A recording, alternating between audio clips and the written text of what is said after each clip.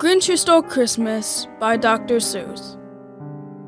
Every Who down in Whoville liked Christmas a lot, but the Grinch, who lived just north of Whoville, did not. The Grinch hated Christmas, the whole Christmas season. Now please don't ask why. No one quite knows the reason. It could be his head wasn't screwed on just right. It could be, perhaps, that his shoes were too tight. But I think that the most likely reason of all may have been that his heart was 2 sizes too small. But, whatever the reason, his heart or his shoes, he stood there on Christmas Eve hating the Whos, staring down from his cave with a sour, grinchy frown at the warm lighted windows below in their town. For he knew every Who down in Whoville beneath was busy now, hanging a mistletoe wreath. And they're hanging their stockings. He snarled with a sneer. Tomorrow is Christmas, it's practically here. Then he growled, with his Grinch fingers nervously drumming. I must find some way to stop Christmas from coming. For tomorrow, he knew, All the Who girls and boys would wake bright and early. They'd rush for their toys. And then, oh the noise! Oh the noise, noise, noise, noise! That's the one thing he hated. The noise, noise, noise, noise. Then the Whos, young and old, would sit down to a feast, and they'd feast, and they'd feast, and they'd feast, feast, feast, feast. They would feast on Who pudding and rare Who roast beast, which was something Grinch couldn't stand in the least. and then they'd do something he liked least of all. Every Who down in Whoville, the tall and the small, would stand close together, with the Christmas bells ringing. They'd stand hand in hand, and the Whos would start singing. They'd sing, and they'd sing, and they'd sing, sing, sing, sing. And the more the Grinch thought of this Who Christmas sing, the more the Grinch thought, I must stop this whole thing. Why, for 53 years I've put up with it now. I must stop this Christmas from coming. But how? Then he got an idea, an awful idea. The Grinch got a wonderful, awful idea. I know just what to do. The Grinch laughed in his throat, and he made a quick Santa Claus hat and a coat, and he chuckled and clucked. What a great Grinch trick. With this coat and this hat, I look just like St. Nick. All I need is a reindeer. The Grinch looked around, but since reindeer are scarce, there was none to be found. Did that stop the old Grinch? No. The Grinch simply said, If I can't find a reindeer, I'll make one instead. So he called his dog Max. Then he took some red thread, and he tied a big horn on the top of his head. Then he loaded some bags and some old empty sacks on a ramshackle sleigh, and he hitched up old Max. Then the Grinch said, Giddy up. and the sleigh started down towards the homes where the Whos lay a snooze in their town.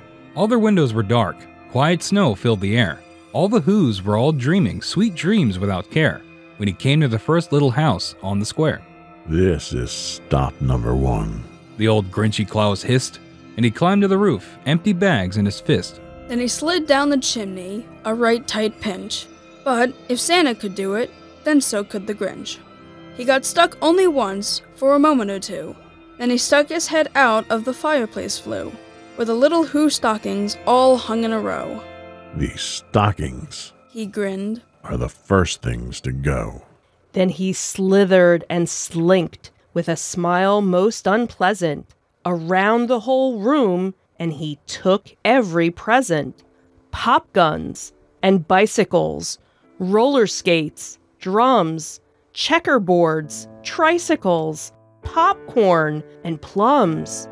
And he stuffed them in bags. Then the Grinch very nimbly stuffed all the bags, one by one, up the chimbley. Then he slunk to the icebox. He took the Who's feast. He took the Who pudding. He took the roast beast. He cleaned out that icebox as quick as a flash. Why, that Grinch even took their last can of Who Hash. And he stuffed all the food up the chimney with glee. And now Grinned the Grinch. I will stuff up the tree. And the Grinch grabbed the tree and he started to shove, when he heard a small sound, like the coo of a dove. He turned around fast, and he saw a small Who, Cindy Lou Who was no more than 2. The Grinch had been caught by this tiny Who daughter, who'd got out of bed for a cup of cold water. She stared at the Grinch and said, Sandy Claus, why? Why are you taking our Christmas tree? Why? But, you know, that old Grinch was so smart and so slick, he thought up a lie, and he thought it up quick. Why, my sweet little tot, The fake Santa Claus lied. there's a light on this tree that won't light on one side. So I'm taking it home to my workshop, my dear. I'll fix it up there. Then I'll bring it back here. And his fib fooled the child. Then he patted her head, and he got her a drink, and he sent her to bed. And when Cindy Lou Who went to bed with her cup, he went to the chimney and stuffed the tree up. Then the last thing he took was the log for their fire. Then he went up the chimney, himself, the old liar. On their walls he left nothing but hooks and some wire. And the one speck of food that he left in the house was a crumb that was even too small for a mouse. Then he did the same thing to the other Who's houses, leaving crumbs much too small for other Who's mouses. It was 15:15 dawn. All the Who's still abed, all the Who's still a snooze. When he packed up his sled, packed it up with their presents, their ribbons, their wrappings, the tags and the tinsel, the trimmings, the trappings. 3,000 feet up the side of Mount Crumpet, he rode with his load to the tip-top to dump it. Pooh-pooh to the Who's. He was Grinchishly humming. They're finding out now that no Christmas is coming. They're just waking up, and I know just what they'll do. Their mouths will hang open a minute or two. Then the Who's down in Whoville will all cry, boo-hoo. That's a noise Grinned the Grinch. that I simply must hear. So he paused, and the Grinch put his hand up to his ear, and he did hear a sound rising over the snow. It started in low, then it started to grow. But the sound wasn't sad. Why, this sound sounded merry. It couldn't be so, but it was merry. Very. He stared down at Whoville. The Grinch popped his eyes. Then he shook. What he saw was a shocking surprise. Every Who down in Whoville, the tall and the small, was singing without any presents at all. He hadn't stopped Christmas from coming. It came. Somehow or other, it came just the same. And the Grinch, with his Grinch feet ice cold in the snow, stood puzzling and puzzling. How could it be so? It came without ribbons. It came without tags. It came without packages, boxes, or bags. And he puzzled 3 hours, till his puzzler was sore. Then the Grinch thought of something he hadn't before. Maybe Christmas He thought, doesn't come from a store.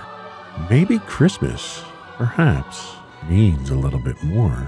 And what happened then?